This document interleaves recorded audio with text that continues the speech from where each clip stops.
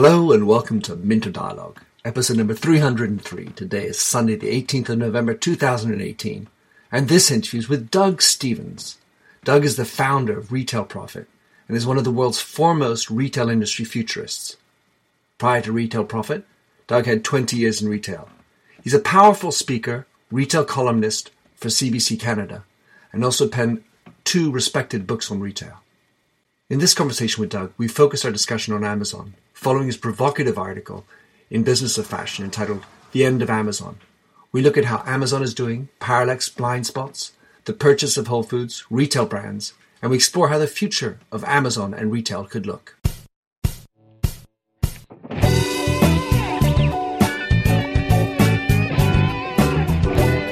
Welcome to the Minter Dialogue podcast, where we discuss branding and all things digital. I am Minter Dial, your host, and you'll find the show notes on my eponymous site, minterdial.com. Enjoy the show.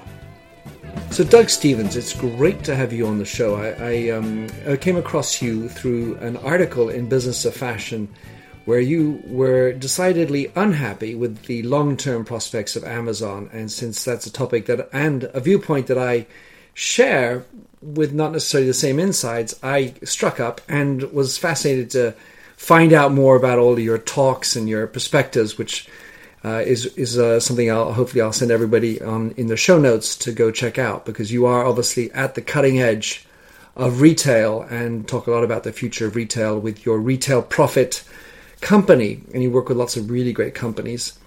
And anyway, so maybe in your words, how would you describe yourself? I'll give you the short story. How's that? Go for it.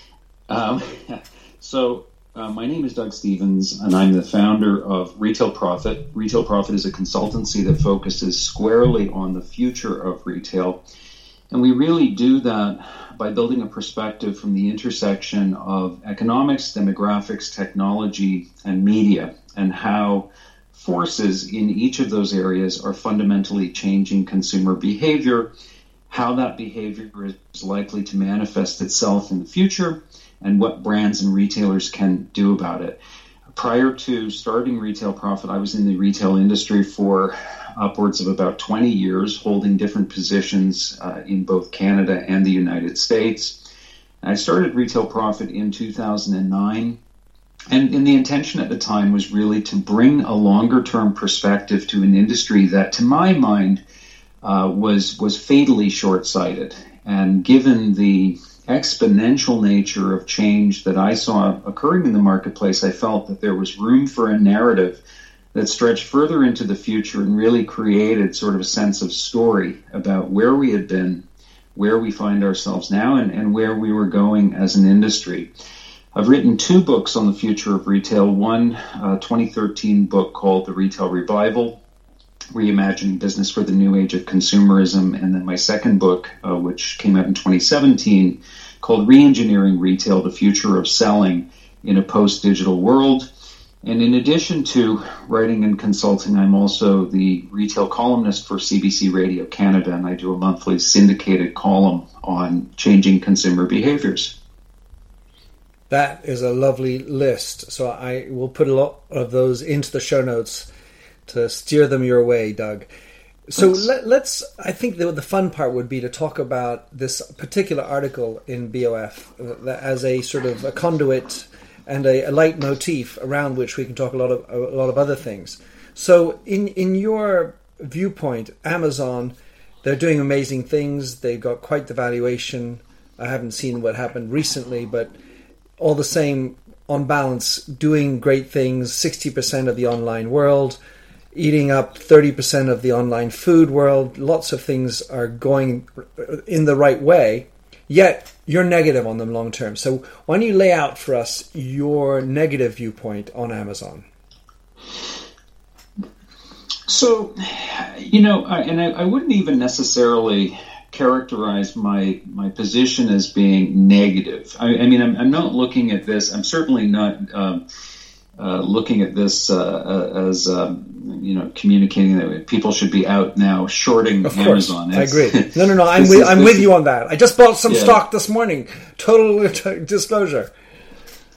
Yeah, this is not about that. It's really that I began to sort of and this is around the time that Amazon was just crossing the $1 trillion threshold in terms of its market capitalization, and I was thinking, I was kind of reflecting on a lot of the language that's been used to describe Amazon, and we hear about their innovativeness, we hear about their disruptiveness, we hear about their unyielding focus on customers. We hear often about their iconic founder, who now happens to be one of the richest men in the history of the planet. Their growth trajectory, just this, their overall sheer dominance. And it occurred to me that 30 years ago, we were saying very, very similar things about Walmart. And frankly, if you were to step back 30 years from Walmart, you could argue that we were saying extremely similar things about Sears back in the day. I mean, Sears was certainly no less innovative or dominant, but certainly Walmart in its day was a juggernaut. And, I started to kind of, in my first book, I wrote a lot about the history of Walmart. And really, between 1962 and the 2000s, Walmart opened 4,393 stores, large stores. 3,000 of those stores were opened after 1990. Walmart was decimating their competition. They were a brand that if you were a brand, you had to do business with Walmart. Right. It was almost, a foregone conclusion that if you weren't doing business with Walmart, you were going to lose out, or you'd have to go head to head with them. They were well known for their innovation, particularly on back end operational systems. They really became the benchmark for operational efficiency. So I just started reflecting on all of this, and reflecting too on the fact that today, when we look at Walmart relative to competition like Amazon, Walmart is struggling. And I'm not saying that they're, on death's doorstep, but it is an existential battle for Walmart now. It's quarter to quarter. They are struggling to shed 60 years of skin and move themselves into the digital era. They are becoming, I would say, less of an empire as they were before, and they're becoming much more of a network business. And a lot of that is because in 2015, Walmart experienced its first ever sales decline. It's something that everyone thought was unimaginable. So what I started to do was sort of look at some of the ways in which I think that Amazon could become vulnerable to some of the same conditions that gave rise to Walmart's eventual weakness. And I do believe that there are some of the early signs of those vulnerabilities. At some level, I have two thoughts. One is the nature of retail and the margins. And then secondly, the niche of distribution that we're in. So on the first point, the challenge is scoping out your piece of the pie, typically for a brand, and what you're going to take as part of your commission for getting it out to the customer. The second one is within the niches that exist. Let's say there might be the department store, then there could be Pharmaprix in the pharma, or like a Bootsy, CVSy, and then you've got the Walmarts, then you have the everything store. And I'm wondering to what extent that trying to be everything to everybody is also one of the challenges that Amazon has. Yeah. Well, I agree with you. And for me, in along the lines you just mentioned, I think that strategy has never changed. I mean, if you read Brad Stone's book, The Everything Store, it becomes quite clear that right from the beginning, Jeff Bezos imagined Amazon being a place where a consumer could literally, at some junction in time, go and buy anything, and all with just an extraordinary level of convenience. And what was striking to me is that Bezos was recently quoted in an article, and he said, quote, "In our retail business, we know that customers want low prices And I know that's going to be true 10 years from now. They want fast delivery. They want vast selection. And my take on that is, look, he may very well be right. However, you could liken this in many ways to, John Antioco at Blockbuster saying 10 years from now, people are still going to want to go to the video store on a Friday night and choose their videos for the weekend. Well, that sounds like such a quaint, archaic notion now. But 10 or 15, 20 years ago, that we all might have agreed with that. So I think it's one of the things that I think Amazon is potentially open to here is what I call parallax blind spots. And a lot of it has to do with a theory of organizational imprinting that organizations become susceptible to that basically says the era in which you are most successful has a tendency to freeze the organization in terms of its outlook on the world. And we do this not just as organizations, we do it as human beings. The era of our lives in which we experience the most success has a tendency to make us want to repeat the things that made us successful, right? It's just natural that we're going to want to do the things that we believe gave us the best results. So for Amazon to say, look, 10 years from now, consumers are going to want exactly what they want today, I think that could potentially become an epitaph. That's something you put on a tombstone. Well, certainly. First of all, I put price on another level because, basically you even ask Warren Buffett, would you like to buy this orange juice for cheaper? And even he will say yes. You know what I mean? It's sort of a truism that doesn't do anything, because the hard part is actually selling for more, and the notion of convenience is going to morph and inevitably evolve. And so even if we in 10 years time will want to be have convenience, the ability to provide the right type of convenience, because of course there are elements like logistics, the weather, there's so many other elements that make convenience, and that will shift. But are there other areas that you see? My angle is that they're trying to do everything for everybody, and anybody trying to do anything for everybody is never going to please anybody. Yeah, I would agree with that. I look at Amazon, and first of all, in the interest of full disclosure, I'll say that I'm a huge Amazon customer. So am I. I'm a Prime member. Me too. I'm the nemesis of my postman because it can barely get everything I'm ordering into my mailbox. Right. So I'm not taking the approach here. I'm not looking at this argument from the standpoint of someone who is anti-Amazon. Right. But I will say this. I think the experience that they have developed online, yes, it's extremely efficient. It's very effective. But we know a few things about this. We know, first of all, that when consumers go to Amazon and they use Amazon as a search mechanism for product, we know that in almost 60% of all cases, the consumer knows exactly what they're looking for. They already know what they want. They just want to know if Amazon carries it, and if they do, great, one click, and I've got it, it's on its way. And that's fine, but what we also know is that people don't go to Amazon to discover products. They don't go to Amazon to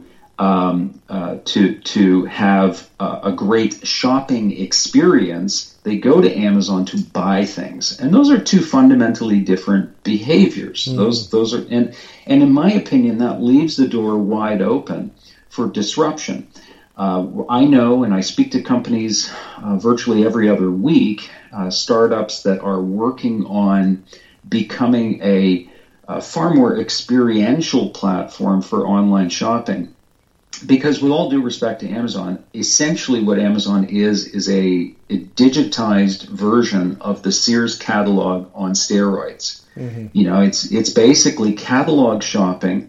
There's nothing inherently immersive or interactive about it, but it's effective and it's efficient. But I do believe that we right now are sort of standing on the cusp of a new wave of online shopping and technologies, frankly, that could redefine what that online experience looks like.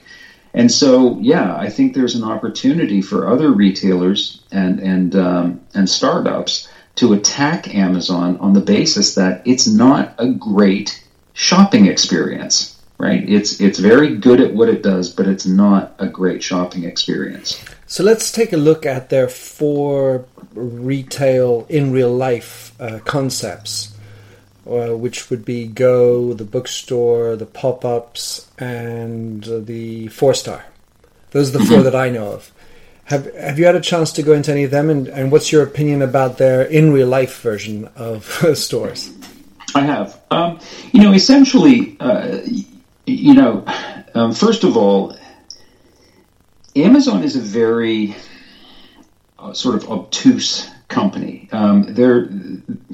Their outward facing strategy, or what looks like an outward facing strategy, is often not exactly what they're up to.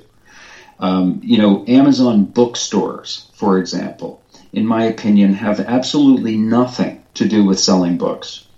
Books were simply the easiest, and I have been to the Amazon bookstore. Books were simply the easiest category for Amazon to launch a physical store with. That pure and simple. They didn't rely on myriad of vendors. It was all relatively easy stock to merchandise. They basically had everything they needed to launch a bookstore quite easily. I think another element, though, is that they kind of own that market as opposed to food or clothing or any of the other areas. It's something they dominate, and they have a lot of statistics on too. Absolutely, yeah, absolutely right. It's a category they know, better perhaps than any other online seller. So it made it very easy to take that into a physical environment. But it takes about 3 minutes in an Amazon bookstore to realize that the real purpose of that store is to sell their technology. Their technologies are the heroes. They desperately needed the ability to get their technology into consumer hands and let them try it and play with it, a la Apple Store. And so the bookstores are really technology stores, in my estimation. In terms of Amazon Go, I think what Amazon has been able to do with the Amazon Go concept, and again, this is about a 2,000 square foot, let's call it fast casual food and convenience items. Cashless. But cashierless stores. You walk in, scan your mobile app, take what you want, and leave. Essentially what they did was they created in the offline world what they had done to the online world with one-click ordering. I mean, it's hard to remember now, but ordering stuff online prior to Amazon wasn't exactly always easy. No. You had to go through all these, rings of fire and forms, filling out forms, entering your credit card information, and it was very, very convoluted. Amazon took all that chaos and put it into an extremely streamlined experience where you could literally buy with one click. Now they've applied that same thinking to the offline world, and essentially I think they have created a new benchmark for what convenience looks like. The problem with it, of course, is scalability, because the cost of one of these stores, given the raft of technology they need to put one of these stores into action, is tremendous. But I think they're going to solve that 2 ways. They're going to open a lot more of these stores, by some reports up to 3,000 in the U.S. alone. And I fully believe that this is a technology that they'll also license out on a very select basis to other companies. In sort of do an Amazon Web Services play with the patented elements of the Go technology. They're definitely. I give full credit to Amazon for the level of experimentation, and risk that they take. But again, we have to sort of look at each of these things and really ask, what's the underlying strategy here? So you don't look at these stores necessarily as a sort of a bonobos, real online plus offline. It's a different concept. They're using offline to get their Alexas and Dots and Kindles in the hands. Yeah, I mean, the holy grail for Amazon is if a customer carries a Fire phone, has a Fire TV, and has an Alexa device sitting on their cabinet in their family room. That's the holy grail, and it is because Amazon, to my mind, is fundamentally not a retailer at all. I believe Amazon is a data and technology company that happens to sell 500 million odd products. And when you start to look at Amazon through the lens of a data company, a lot of things start to make sense. Their strategy starts to make a lot more sense. I'll give you an example. When Amazon bought Whole Foods, there was tremendous speculation in the media around why. Why was Amazon making this $13.7 billion acquisition to buy into a category that is notoriously ruthless, notoriously difficult because like cold and yeah, I mean skinny margins, brutally competitive, tremendous legislation, handling regulations, et cetera, et cetera, et cetera. Grocery is a hard way to make money. And yet Amazon was intent. I mean, Whole Foods was not the beginning of Amazon's foray into groceries. They've been knocking at the door of the grocery industry for a better part of 10 years.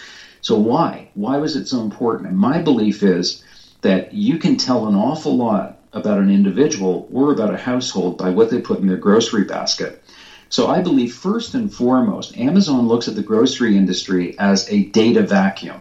This is just an enormous cache of data about consumers. And why Whole Foods? Because those consumers are remarkably similar to Amazon Prime customers. When you look at the demographics and economics of that segment, they're virtually the same customers. So it's a data play, to my mind, first and foremost. And with all that data, Amazon becomes remarkably more agile and remarkably more capable of cross-marketing other products to those families once it develops this understanding through their data. The other piece of it was distribution. Amazon, you don't have to look at their P&L very long to understand that last mile distribution is still a headache. And this acquisition gave them 426 mini distribution centers, essentially in the backyards of their most important customers, their Prime members. So when you start looking at grocery through the lens of data and distribution, again, all of a sudden it starts to make sense. It's like Amazon's playing chess while the rest of the retail industry is trying to calculate their strategy, according to checkers. It just doesn't work. Cool. So I'm a brand guy, and so I would be supplying Amazon with brands or trying to figure out whether I can control my own destiny and have my vertical, so it's my shops out of Kiehl's or Apple and so on. I've always frowned heavily or tried to figure out what is the notion of a retail brand. In other words, excusing the fact that, of course, they have their own products at this point. But at some level, when you had these Walmarts that would do their own no-name brand generics, which becomes their brand ultimately, how do you look at this concept of the retailer brand? So, I mean, for me, a retail brand is really... it can accomplish a few things. And I think at one time, for consumers, retail brands were more important because what a retail brand did, if you were, let's say you were Macy's or Marshall Fields or, Bloomingdale's, Selfridges, the list goes on, what your promise to the consumer was this. There's a vast universe of products out there, many of which you don't even know about. But we do. We have the intel. We have the buyers that are roving, the far corners of the earth and bringing back all the most remarkable things and curating them into a selection that aligns with your tastes, your preferences, and your values. I think that was the promise of a retail brand. And it was largely it was based on this notion of scarcity, that the consumer had scarce access to products, they had precious little access to information. And so the consumer, being as vulnerable as they were, would look to brands to sort of sort out the chaos for me, make my life easy, put the products that I need around the corner or at my local shopping mall. And I think what we're experiencing is now consumers are saying, look, the chaos is pretty easy to sort out. In fact, it's fair to say that consumers in many cases now have a better bead on what's happening, what's emerging, what's trending than a lot of retailers do. So I think the value of a retail brand now is shifting. It's morphing and it's changing. But another point on brands, which I think is important, and I think you'll find this interesting given your slant on brands. Right now, Amazon is inviting brands onto its platform. Right. And it's saying, hey, come one, come all. The days of retail distribution are over. There's no need for you to give up all kinds of margin on the way to a direct relationship with your consumer. You can sell to your consumer directly, and Amazon's the platform that will allow you to do that. And that sounds like a really good deal. And brands have literally been tripping over themselves to get onto Amazon and begin doing that. And some really, really high profile brands. Nike said they'd never sell on Amazon. Well, guess what? They're selling on Amazon. But the catch is, in the background, Amazon is trademarking brands, house brands, like there's no tomorrow. Of course, and a lot of these brands, they're leaving dormant. They're just parking them. Well, we've seen this movie before. I mean, it's the Walmart thing played out again. It absolutely, and I would argue that it's Walmart playing out again, but it's Walmart now in the digital era, right? And much better, right? Much better data, which makes it even more dangerous. Yeah. So we saw this just a couple of weeks ago, where Amazon has been selling bed and in a box products through one major supplier who's done very, very well on Amazon. But after a period of time and after a period of analysis, Amazon determines that, hey, you know what? This is a category that we can and should play in.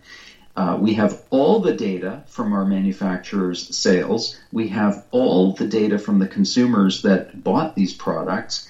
So now, with an unfair advantage, we can go now into head-to-head competition with our own vendor partner, but it gets worse because we'll just undercut them by a few $100s, and we'll promote our product now as being the number one recommendation on Amazon.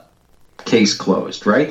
So I think that there's going to be an awakening on the part of brands where they wake up one morning and say, my God, we're research rats in Amazon's laboratory. Of course. We're all we're doing is we're availing our proprietary data to Amazon so that they can wipe us out. And if Amazon begins to experience a defection on the part of brands, if there's a point where brands say, you know what, we're out, this is a zero-sum game, then I think that Amazon ceases to be Amazon.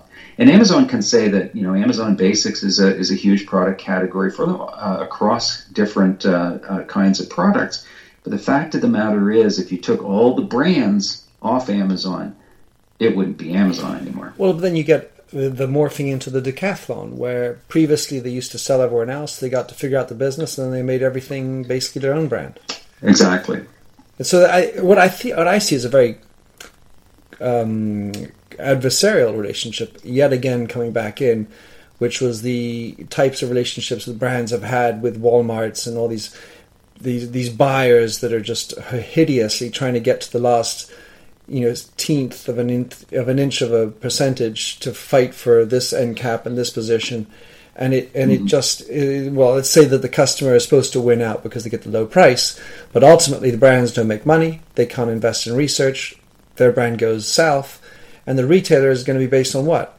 So I wanted to ask you, since it has 60% of the online market, and it's got these stores which seem to be more about customer acquisition with regard to a specific category, How do you see Amazon trying to pursue further customer acquisition, considering their position? Well, I mean, Prime is a huge driver of their growth. If you look at the statistics around Prime, and I think that what Amazon is proving is that membership eats loyalty for breakfast. Everyone's got a loyalty program, some points program, or they're asking people to carry a card in their wallet. And what Amazon did was it said, no, it doesn't work that way. You pay to be a member with us, much the way you would with Costco. And for that, we give you a very defined value in return.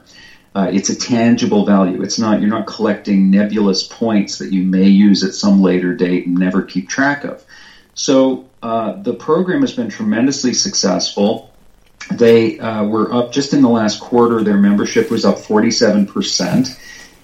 It's to the point now where if I'm speaking in a room where there are, let's say, 500 retail executives, and I ask how many of them are Prime members, I'll say safely it's 90 to 95% of them now are Prime members. The renewal rates on Prime are staggering. It's in the 90% range, and 82% of U.S. households, and I'll repeat that, 82% of U.S. households with incomes over $110,000 a year are Prime members. So Prime is the Trojan horse. I mean, if they can get Prime into your home, then the whole universe of value that Amazon represents unfolds. How do they continue to grow? I think that there's a long runway for acquisition of new customers through Prime.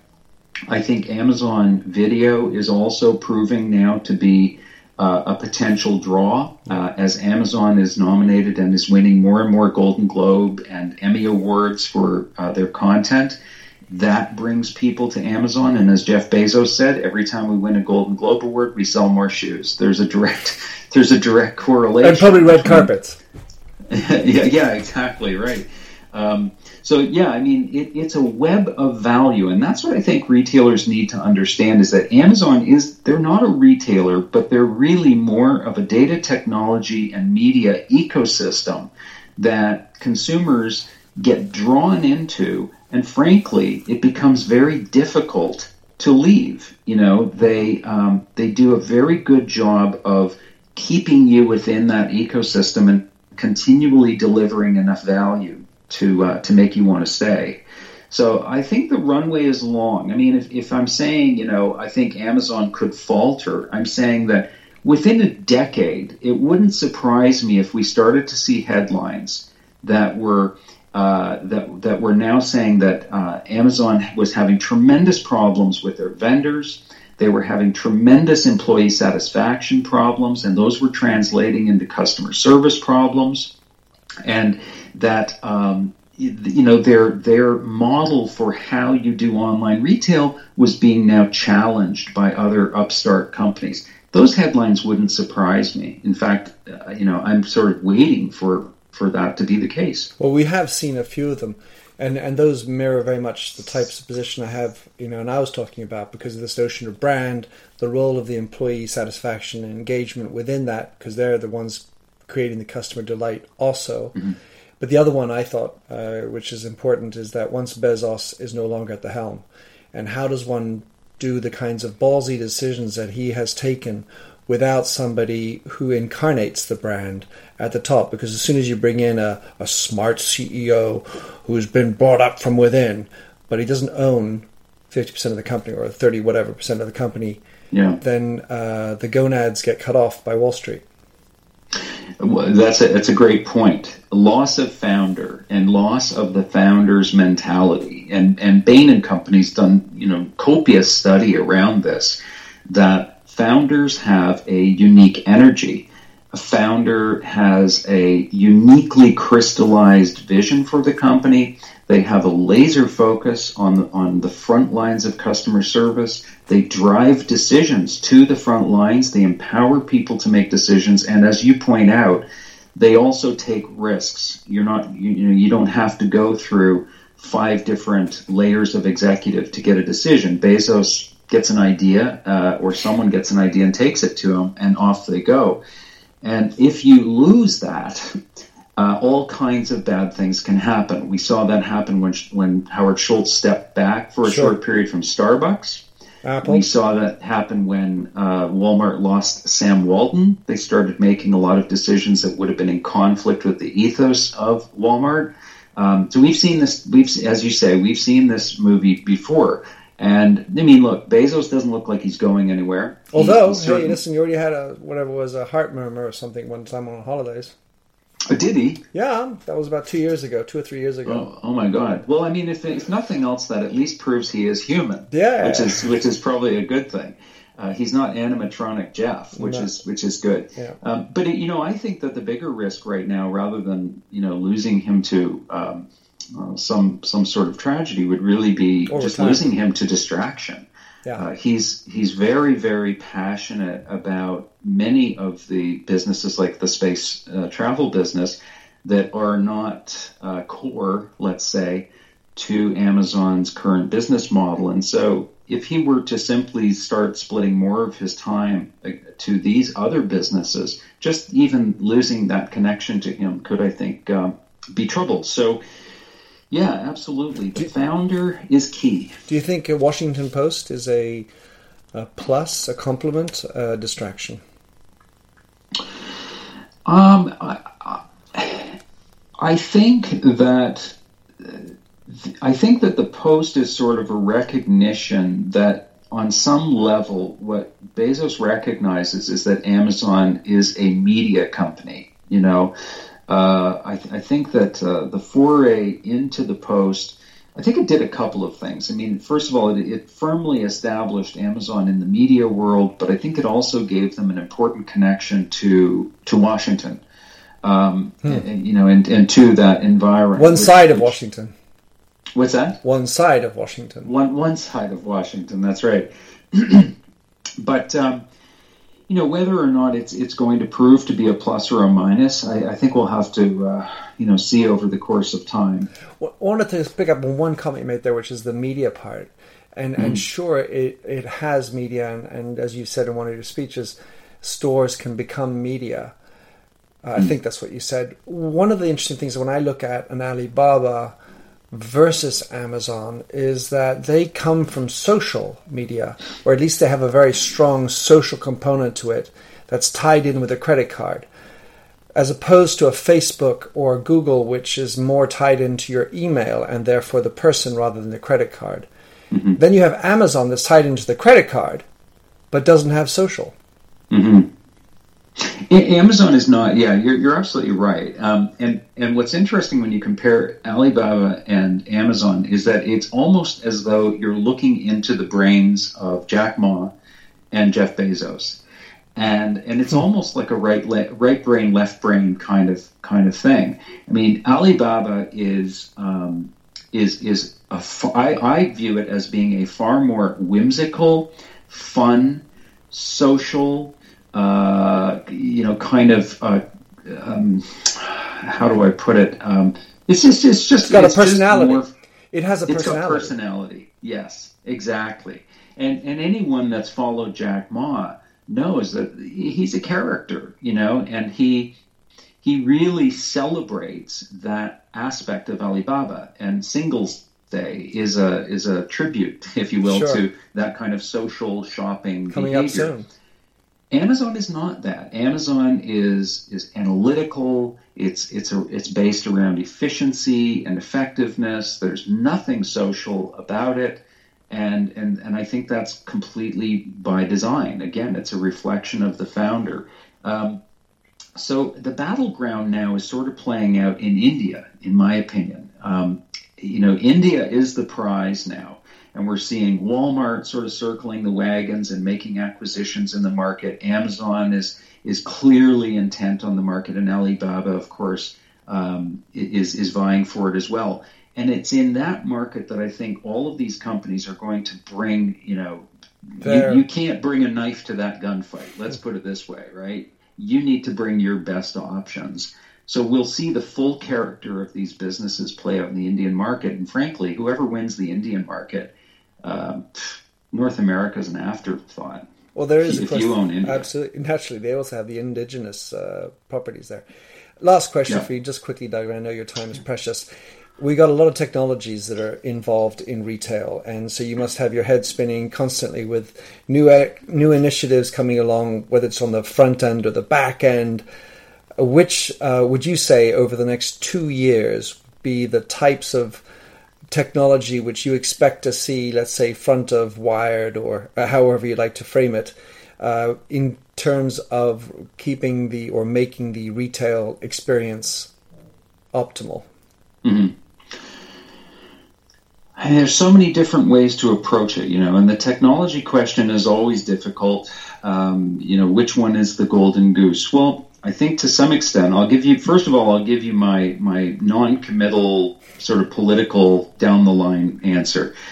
I think it depends on what you want to do as a brand. I think if you determine as a brand that you are all about high touch, concierge levels of service, creating deep emotional connection with consumers, then I think as you look around the landscape, a different set of technologies is going to appeal to you in order to activate that kind of experience.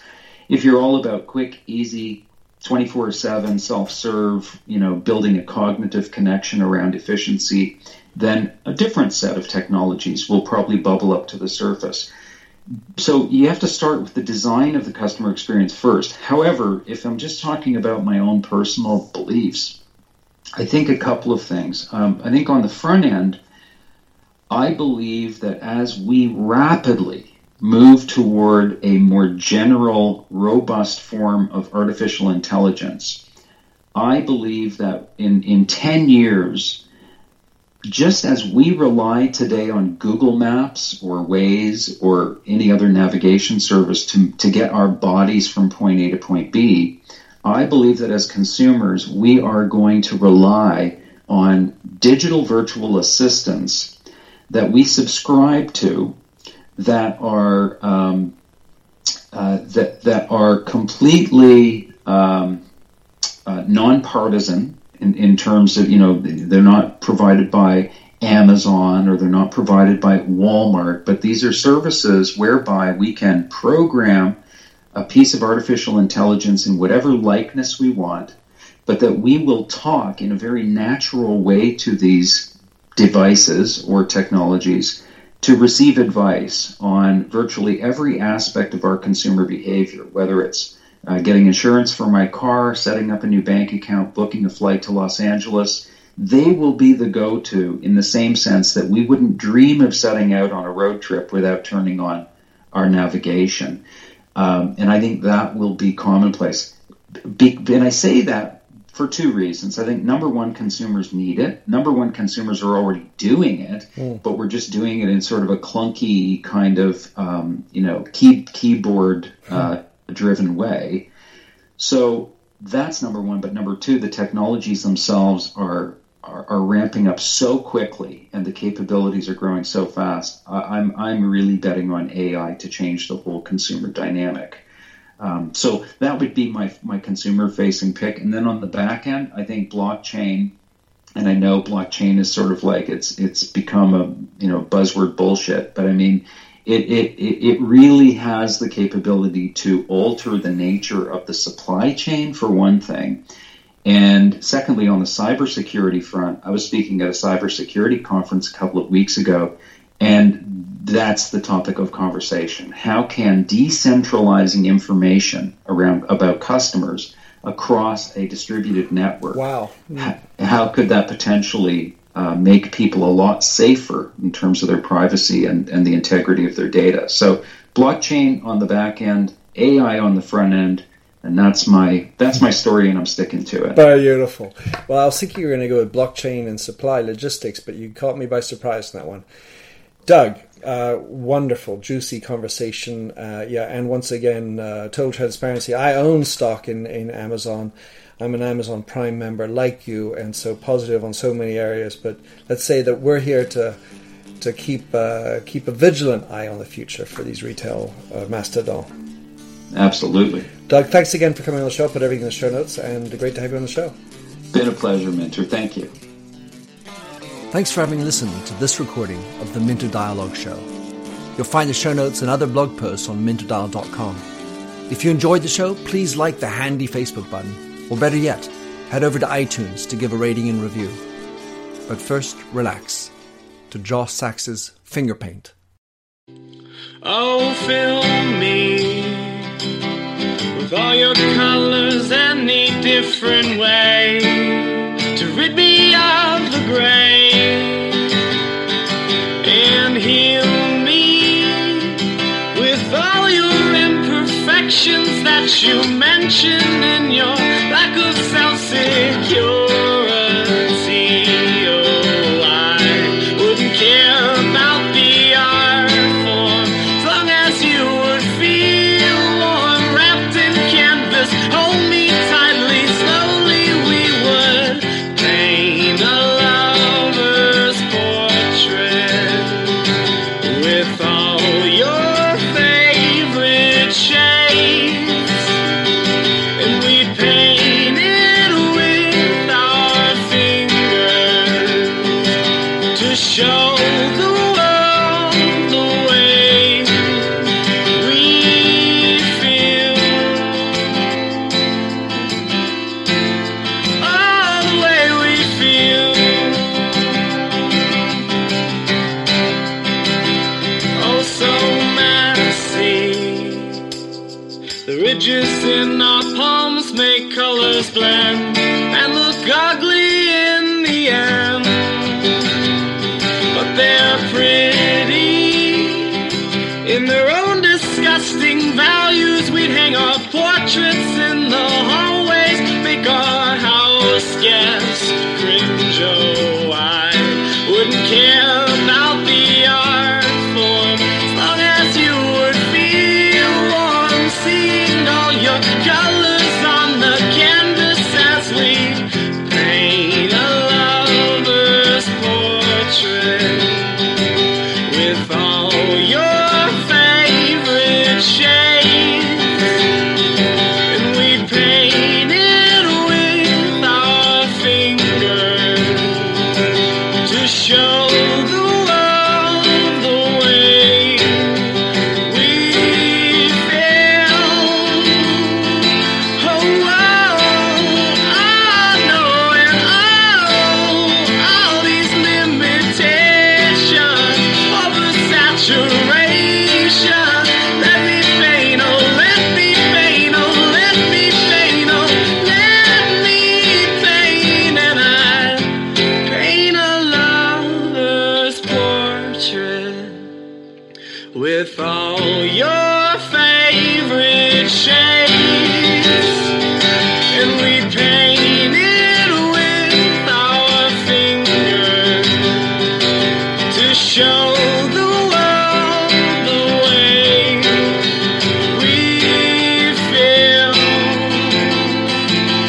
Oh, the way I feel. Oh, the way I feel.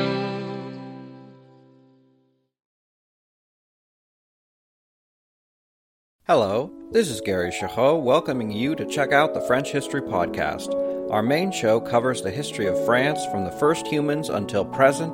If you liked Mike Duncan's The History of Rome and wanted a similar program covering the land of beauty, culture, and love, we are exactly that. We also host world-renowned scholars who have delivered guest episodes on their specialties, including 18th century pirates, revolutionary booksellers in 20th century Paris, the special friendship between the Marquis de Lafayette and Thomas Jefferson, and numerous others. Learn what you love and listen to the French History Podcast today.